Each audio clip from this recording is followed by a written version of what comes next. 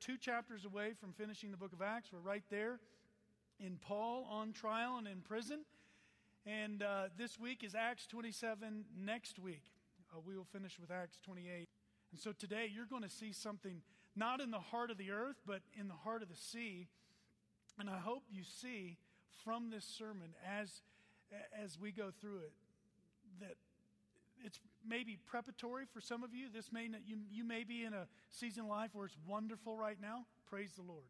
Or you may be heading into a season or in the midst of a season that it is just dark and you wonder if you're ever coming out of it. And so it may be preparatory for you. It may be immediate for others. The outline, ministry on the way, is on course as God intended, in storms as we see what God allowed, and overboard but safe as God promised. And we're going to do application along the way and see some big truths about our Heavenly Father at the end. And so we begin with on course to Rome as God intended. Ever since Paul was knocked off his horse, he had been on course with God as God intended. He had been a faithful follower. He'd been doing what God had told him to do. And so in verse 1, and when it was decided that we should sail for Italy, they delivered Paul and some of the other prisoners to a centurion of the Augustan cohort named Julius. Why Italy? Because Paul was headed to Rome, and Rome was kind of the magnet of the earth at that time. And much like New York or London today, it's the center of the world. And so if you can get the gospel there, it would go out to the far ends of the earth. You have a centurion there named Julius. He's of the Augustan cohort. And so he's like special forces stationed in Syria, literally.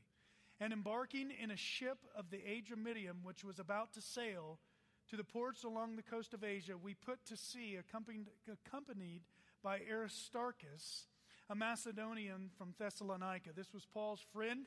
If you were to go back in Acts 19, it's not up there, but Acts 19:29, he was beat up in Ephesus following Paul.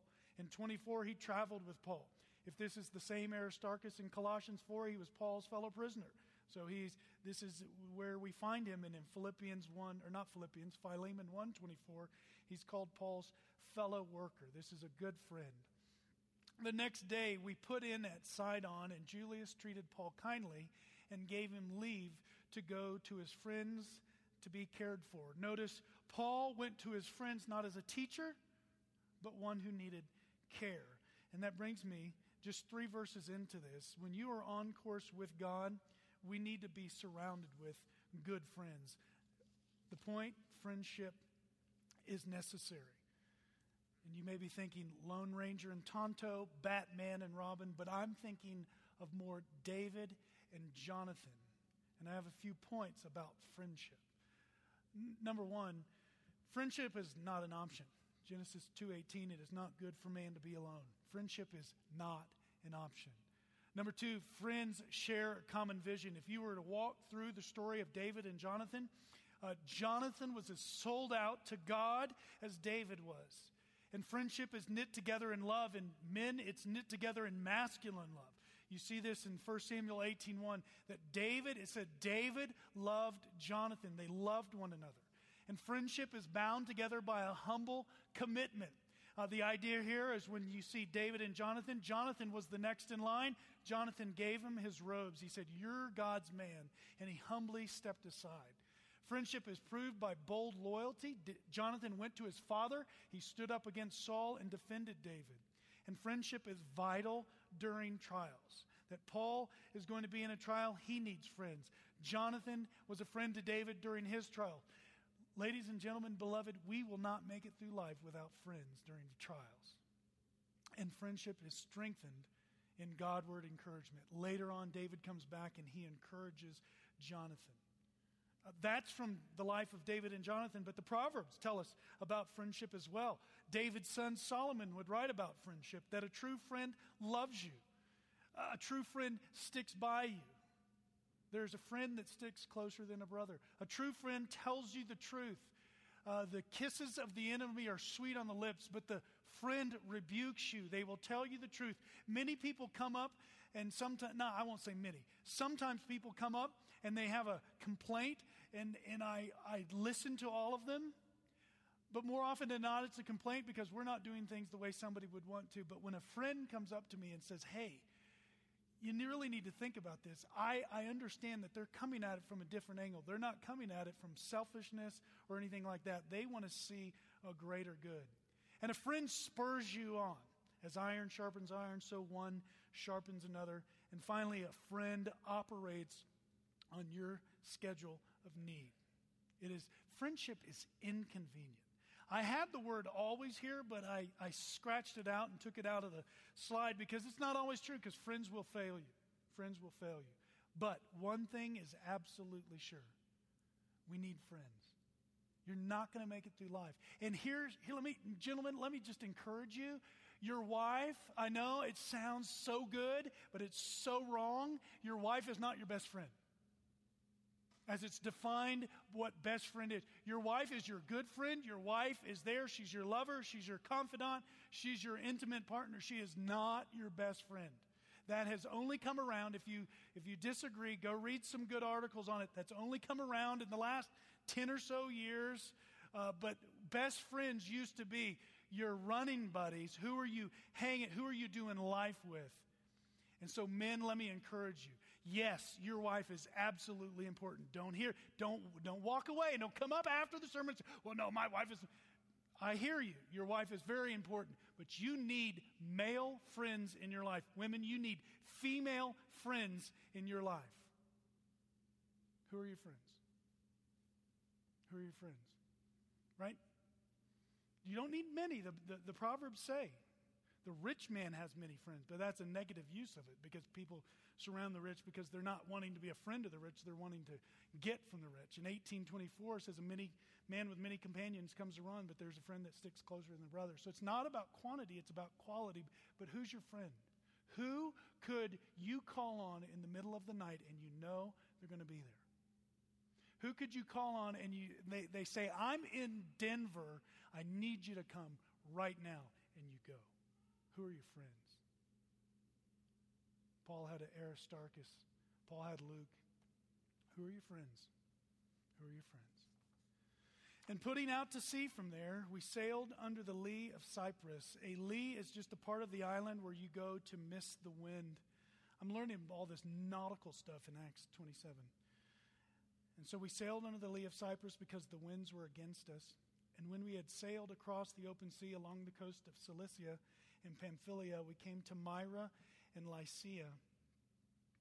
There the centurion, that's Julius, found a ship of Alexandria sailing for Italy. And so this one from Adramyttium was a smaller ship, and it got them to where they were going, and now they're going a longer distance, and here they get on a big grain ship. And so he put us on board in verse 6, and we sailed slowly for a number of days and arrived with difficulty off Cnidus. And as the wind did not allow us to go further, we sailed under the lee of Crete of Salmon. Coasting along it with difficulty, we came to a place called Fair Havens, near which was the city of Lasea. Fair Havens, if you read the commentaries on this, is a place where you don't stay there long. I think of when we're driving from Colorado to Oklahoma or Texas on I-70, there's this place in Kansas called the Oasis, and it's nice, but you don't stay there. You go and you pick up some gas or some food, and you just keep moving on through Kansas. Sorry, Heath. And since much time had passed, verse 9, and the voyage was now dangerous, because even the fast, notice Luke's language here, was already over. Because the fast is already over, Paul advised them, saying, Sirs, I perceive that the voyage will be with injury and much loss, not only of the cargo and the ship, but also our lives. And Paul knew this because this isn't Paul's first rodeo. In 2 Corinthians 11:25, it says this, 3 times I was beaten with rods. Once I was stoned. 3 times I was shipwrecked. Paul had been shipwrecked before this. A night and day he was adrift at sea. Maybe he's referring to this chapter in that verse. But 3 times, and so he understands, if we head out now, it's not good. Why? Because the fast was over. Yom Kippur. It's in late September, early October. It was a celebration of the Jews, the Day of Atonement. And so he's saying, because this has already passed from November through March, it is not good to travel. And Paul's giving them a warning. I remember when I was coaching this fall, it was literally late September or early October, I don't remember, but my assistant coach is Jewish. And he said, hey, I'm not going to be at the game on Friday. And I said, and I recognized, hey, no problem. And we both understood why, because he wanted to celebrate Yom Kippur. And so that date is still there, and it still happens every year for the Jewish people. And so Paul's saying, we don't want to travel now, because from November to March, it's not going to be good. But you'll notice something about Paul. He gives them advice, and look what happens in verse 11. But the centurion, this is still Julius, the one that liked Paul, the one that let him go to his friends, paid more attention to the pilot and the owner of the ship than what Paul had said. And so people may like you, people may think you're wise, but they may not take your advice all the time. And we've got to learn to live with that. And because the harbor was not suitable to spend the winter, there they are in Fair Havens. It's not suitable to stay there a long time. The majority decided to put out to the sea from there on the chance that somehow we could reach Phoenix, a harbor of Crete, facing both southwest and northwest, and spend the winter there. I mean, who wouldn't want to be in Phoenix during the winter? Even then, it was a place of warmth. Up here, I have a map to show you, just so you get a picture of where Paul is going here. And you see him going up and around Cyprus. There's that lee, and then they land, and then they go to Cnidus, and then they come down the lee of Crete, and there's Fair Havens, and they're just going to try to get to Phoenix. They're just going a little route. And so because they're just going a little distance, they think they're going to make it. They don't listen to Paul, and they follow through with their plans. And so now we find ourselves in storms at sea as God allowed. And I want to show you something about why I put as God allowed. If you want to turn to Job 37, you can go there, or you can look at it up here. But listen to these words. From its chamber comes the whirlwind, and cold from the scattering winds. By the breath of God ice is given, and the broad waters are frozen fast. He, that is God, loads the thick clouds with moisture. The clouds scatter his lightning. They turn around and around by his guidance to accomplish all that he commands them on the face of the habitable world. Here's the key. Whether for correction or for his land or for love. Think about this. This is Job. This is in the Holy Scriptures. Whether comes from God to us for correction, for the land, or for love, he causes it to happen. Verse 14, hear this, O Job, stop and consider the wondrous works of God. And so we're going to see a storm here, but that storm just didn't come just because God allowed it. I would say that rock that's twice the size of the Empire State Building didn't just fall down just because. Whether it's for correction, for the land, or for love, God caused it to happen. If you wanted to do some more work on weather and God's sovereignty, read Psalm 29. But when it comes to storms, how we react to them is vital. We either worship or we curse. And so in verse 13, when the south wind blew gently, you know those winds. It's the winds in the summer. It just feels good. You're sitting out on the patio. It's blowing in gently. And so supposing they had obtained their purpose, they weighed anchor and sailed along Crete close to the shore. No big deal. Everything looks fine. The birds are chirping. It's a nice warm wind. But soon, a tempestuous wind called the northeaster, they even named their hurricanes back then, struck down from the land. And when the ship was caught and could not face the wind, we gave way to it and were driven along. Pay attention to that word, driven along. Running under the lee of a small island called Cauda, we managed with difficulty to secure the ship's boat.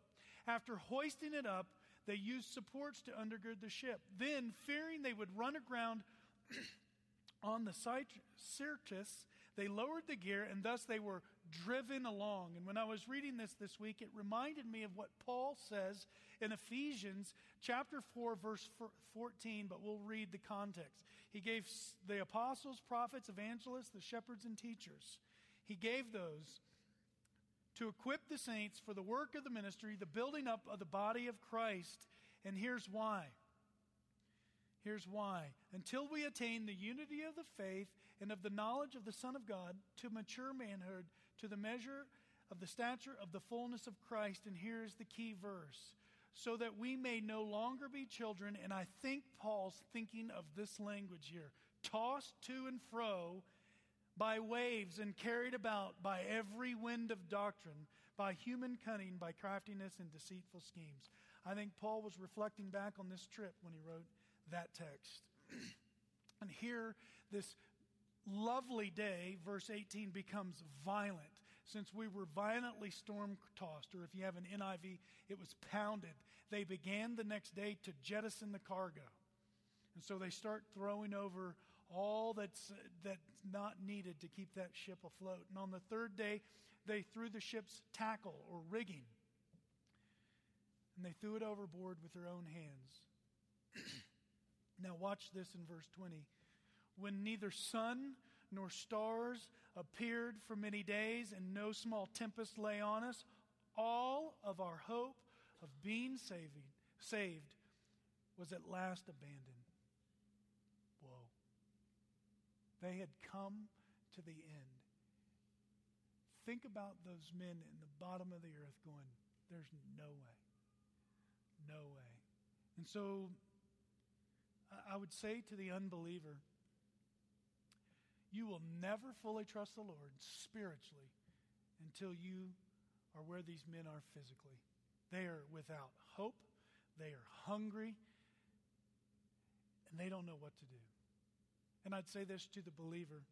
There are times, and this isn't a misprint. Travis wanted to make sure I didn't write this wrong. It is in the storm that the world sees, and this is what the point is, whose we are and what we're made of. What do you mean, Judd? Well, let's look at the next verse. Since they had been without food for a long time, Paul stood up among them and said, Men, you should have listened to me. Now, some think this is a divine I told you so. I don't know. I think he's just building up credibility. Not to have set sail from Crete and incurred this injury and loss. Yet, verse 22, I urge you to take heart. Why is Paul so confident? For there will be no loss of life among you, but only of the ship. Why would he be so confident? Verse 23, for this very night there stood before me an angel of God to whom I belong and whom I worship. Did you catch that? There stood beside me an angel, and the emphasis is not on the angel, the emphasis is on God. The God to whom I belong. I am God's possession, and I am God's servant, whom I worship. And he said, do not be afraid, Paul. You must stand before Caesar, and behold, God has granted you all those who sail with you. God was going to save all, you'll see, 276 men because of one man. And this is not uncommon in the Bible. In Genesis 18, Abraham was praying to God, and he said, are you going to destroy the city if there's 50 righteous people? He said, I won't destroy the city if there's 50. And so God is willing to save a bunch of people physically because of one of his own. And what Paul spoke of here, what it spoke about in Genesis 18, what's spoken about here in Acts, this isn't uncommon. Look at Titus 2, 13 and 14, that we are waiting for our blessed hope, the appearing of the glory of our great God and Savior, Jesus Christ, who gave himself to redeem us from all lawlessness. That to redeem means to purchase back, to purify for himself a people for his own possession. You and I are not our own. We were bought with a price. We are owned by Jesus. And we are zealous for good works. Number one, I just want to let you know I'm glad God owns me. I am glad He owns me. And I'm glad to serve Him. The world spends its entire life wanting to be free. Nobody's going to own me. But for the believer, there's freedom in being owned by the one who made you. And so Paul goes on. So take heart, men, for I have faith in God. Here's his exhortation based upon his biblical foundation. Take heart, men, for I have faith in God that it will be exactly as I've been told. But we must run aground on the island. I love that. We must run aground on some island. This isn't going to be easy. I love Paul's. I wish our friends in the Health and Wealth Church would read this chapter and read it closely. He said it's not going to be easy. In fact, the ship is going to be destroyed. But Paul has this great confidence. Where did he get it? In 1921. Now, after these events, Paul resolved in the Spirit to pass through Macedonia and Achaia and to go to Jerusalem, saying, after I've been there, I must also see Rome. Paul knew what his mission was. In Acts 23:11, he gets confirmation from Jesus himself. The following night, the Lord stood by him and said, take courage. It's almost the exact same language that he's speaking to this men on the ship. Take courage. For as you have testified to the facts about me in Jerusalem, so you must testify also in Rome. Paul had been made a promise. And so he now says, take courage. The one who had been given a promise that needed to be comforted now gives the promises, and he comforts those around him. And when the 14th night had come, as we were being driven across the Adriatic Sea, there's that language again about midnight. Now watch this. Any of you in here sailors? You have boats? I believe some of you have boats. This is the nautical people. The sailors suspected that they were nearing land. And so they took a sounding and found 20 fathoms. A fathom is about a wingspan, 1.85 meters, and so you had 20 of those. And I think these are ropes that they just go down and they're measuring out, knot by knot. And a little further, they took a sounding again and found 15 fathoms. It's getting shallow. And fearing that we might run on the rocks, they let down 4 anchors from the stern and prayed for the day to come. Who were they praying to?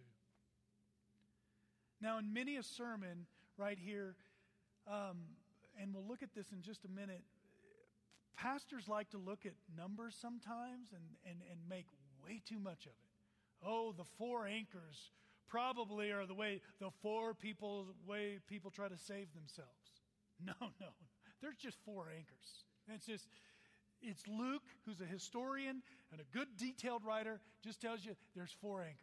It's not 4 different ways to try to save yourself. But watch this. As the sailors, these are the men, you've seen the movies where the men who were in charge of the ship, it's like an honor. If the ship is going down, you go down with the ship. Not these guys.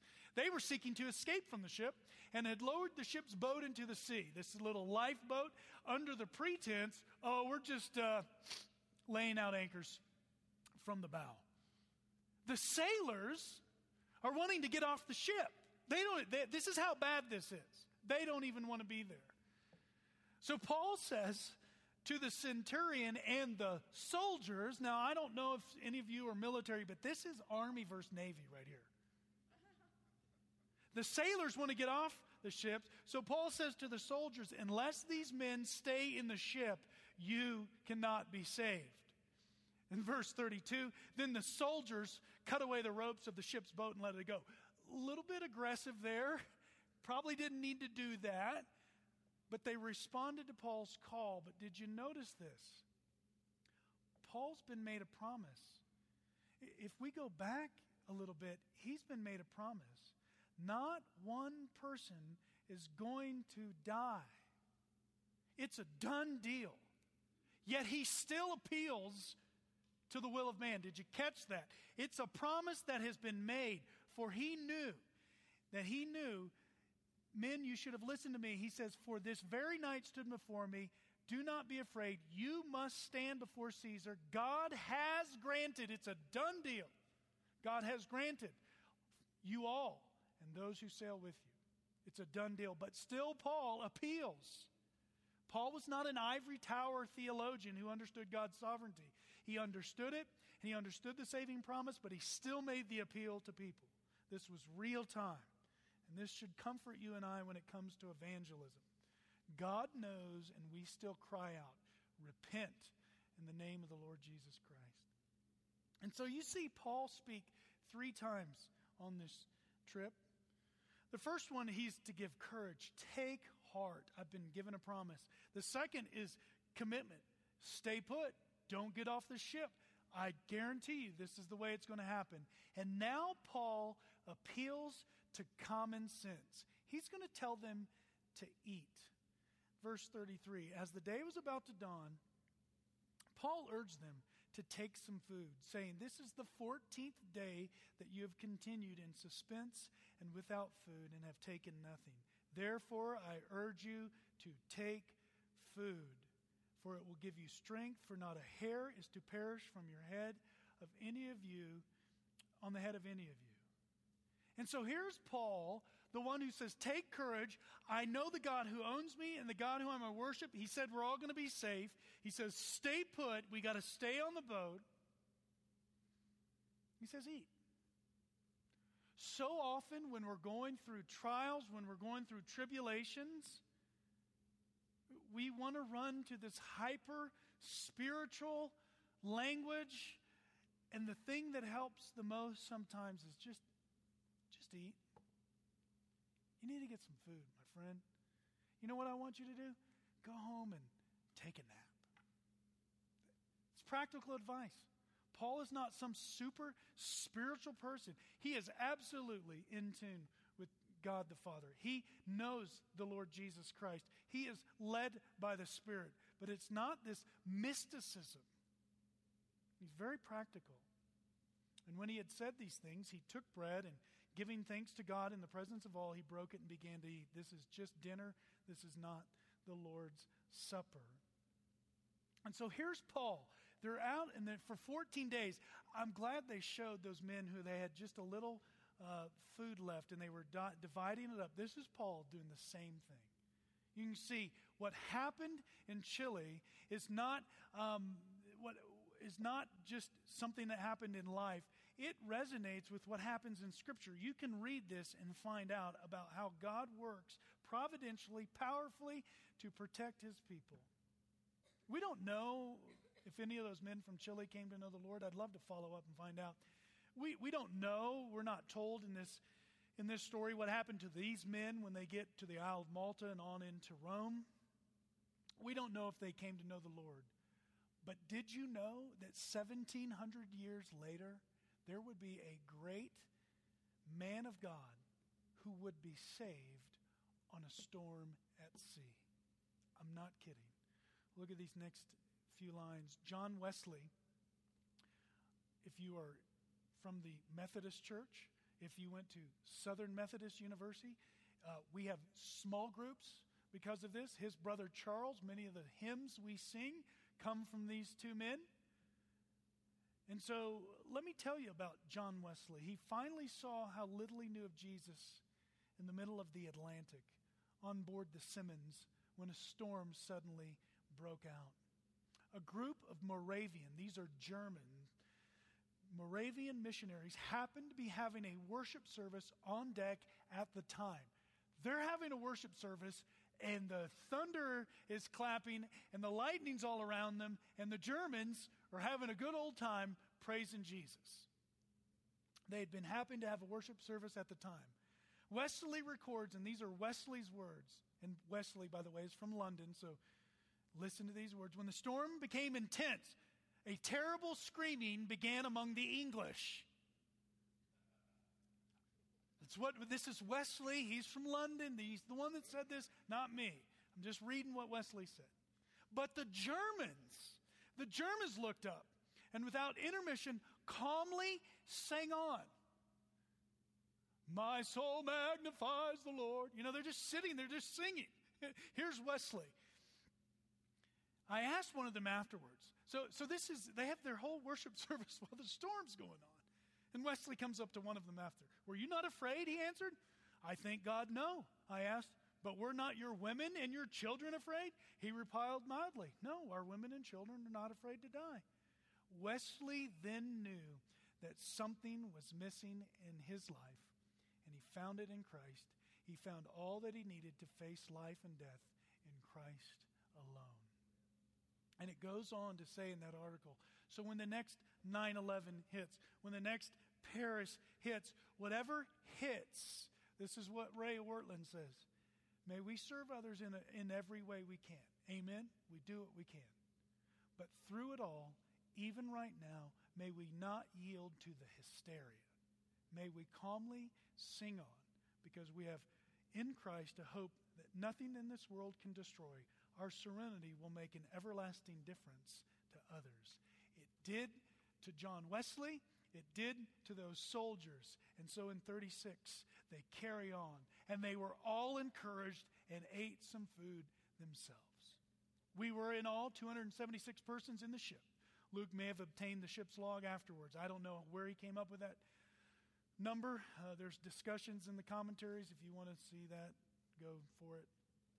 And when they had eaten enough, they lightened the ship, throwing out the wheat into the sea. And so they all were fed.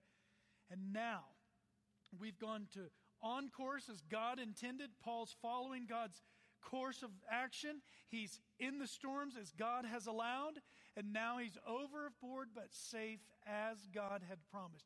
Will they follow through with this action? Will God follow through with what he said?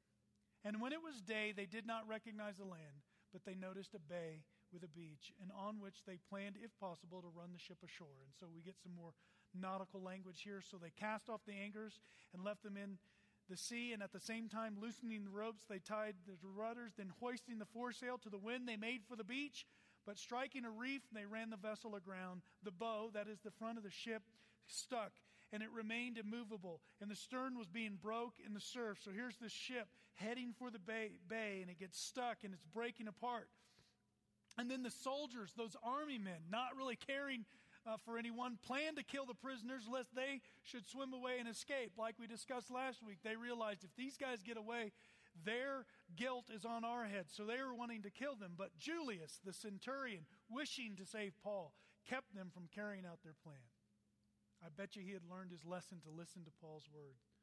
And he ordered those, here's Julius, he ordered those who could swim, those of you who can doggy paddle, freestyle, however you do it, get out there, swim, jump overboard first, and make for land. The rest on planks and on pieces of the ship. And notice verse 44. And so it was that all were brought safely to the land. And so let me tell you a few truths about this chapter. Again, the truth of the text is to stay on the line. Our liberal friends, unfortunately, Wesley's vigor and fervor for the Lord has been overshadowed in that mainline denomination today. They go below the text. They're liberal, most of them, I would say 90% of them. They would say Luke added this fanciful text to give drama to the story because the sea voyage motif was often used in ancient literature. They basically write off that God had anything to do with this and that this was real. This was just a tale Paul's telling. But then many people want to go above the text. They want to allegorize. They want to try to make too much out of it. They say the four anchors are the four ways people try to save themselves. But let me give you the four pillars of truth. I mean, it makes for great preaching, but it is terrible, terrible Bible study. And so can I give you three truths from this text that I think we can draw out of this text? And I'll begin with this. We can see something of God's providence, that he does move in mysterious ways. That when you come to know the Lord Jesus Christ, and those who have been walking with the Lord for a long time know this, that life is not easy, and coming and being on course as God intended, it's not going to be without its difficulties. God moves in mysterious ways. Let me tell you a story. We sing Amazing Grace by John Newton, who was a sea captain who came to know the Lord. And later in his life, he met a man named William Cooper. It's spelled C-O-W-P-E-R, Cowper. But he met William Cooper. And William Cooper was one of those gentlemen who just never got over a depression. Never. Not in all his life. He was severely depressed, so much so that he had to reside in his house.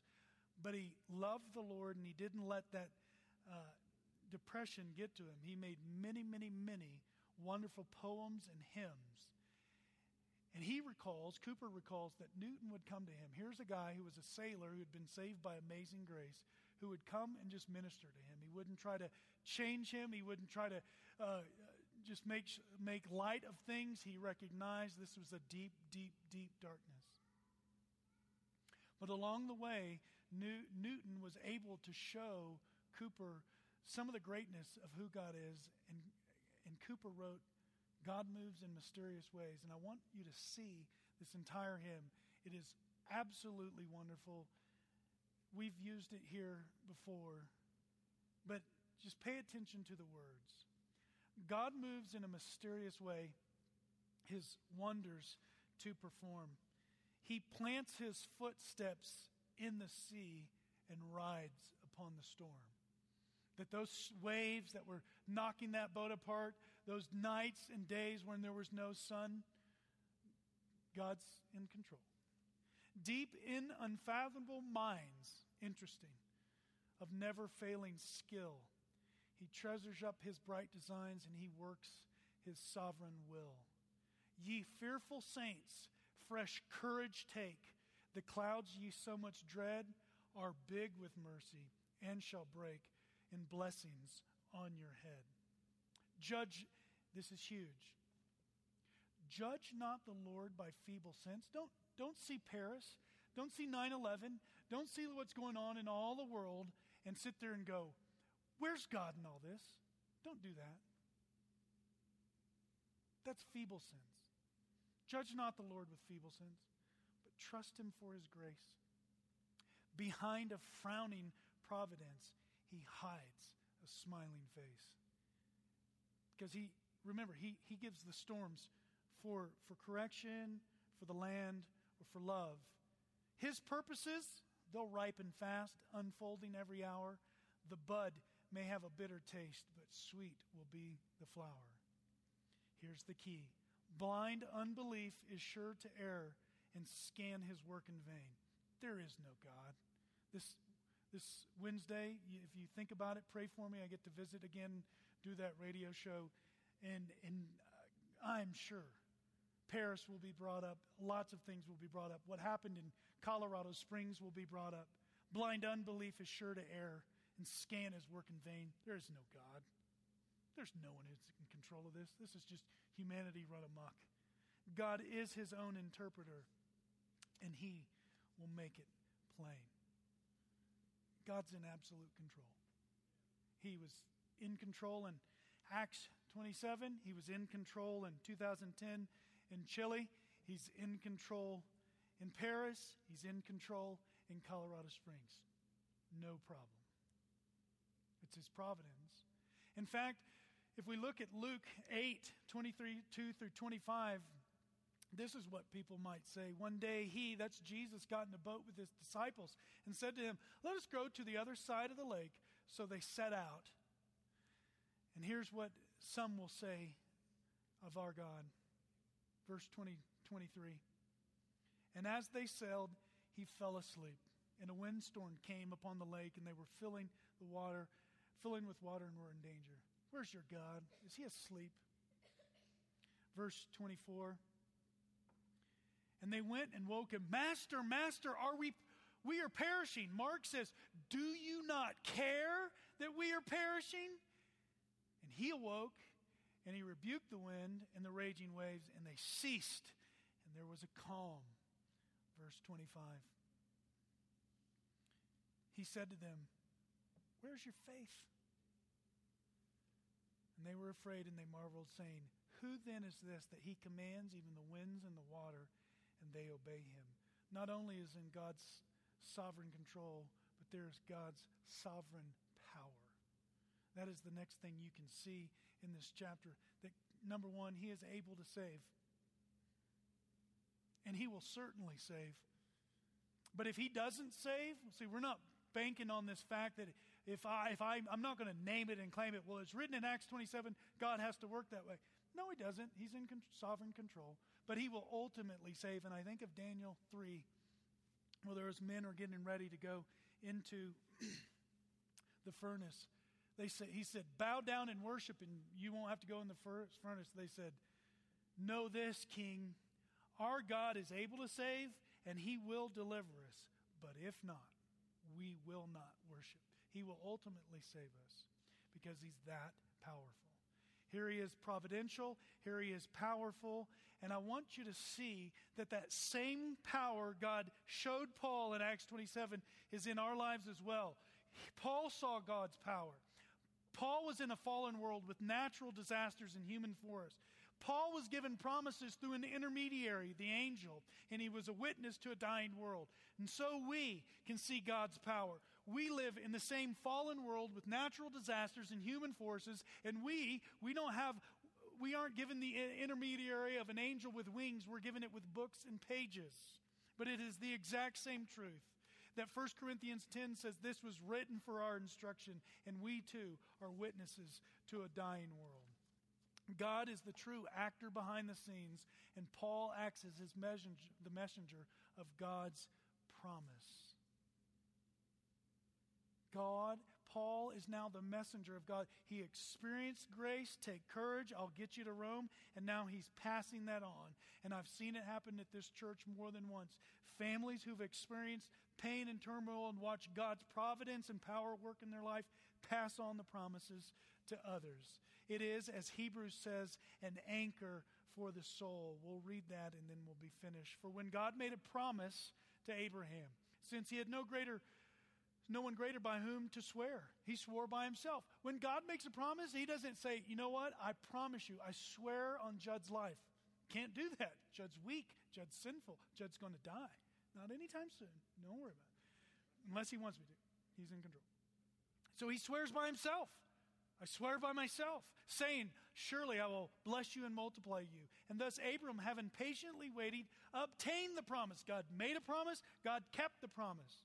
For people swear by something greater than themselves, and in all their disputes, an oath is final for confirmation. So when God desired to show more convincingly to the heirs of the promise the unchangeable character of his purpose, that is it, God's character cannot change. If he makes a promise, he will keep his promise. He guaranteed it with an oath. And so here's my character, it's enough, but I'm going to go ahead and give you my word as well. So that by two unchangeable things, the character of God and the promises of God, in which it's impossible for God to lie, he who have fled for refuge might have strong encouragement to hold fast to the hope set before us. And here's the key verse. We have this as a sure and steadfast anchor of the soul. When I met my wife, she now wears a beautiful engagement ring. Beautiful. But before, she had this ring that had an anchor on it. And I always wondered, why the anchor? It's right here. God's promises are an anchor for our soul. And so I'll leave you with this. What can you and I go do with God's providence, God's power, and God's promises? Lives of people are saved when they listen to God's promises spoken by God's people. Lives of people are saved. And so Paul is a picture of what happened physically when you and I go, especially this Christmas season.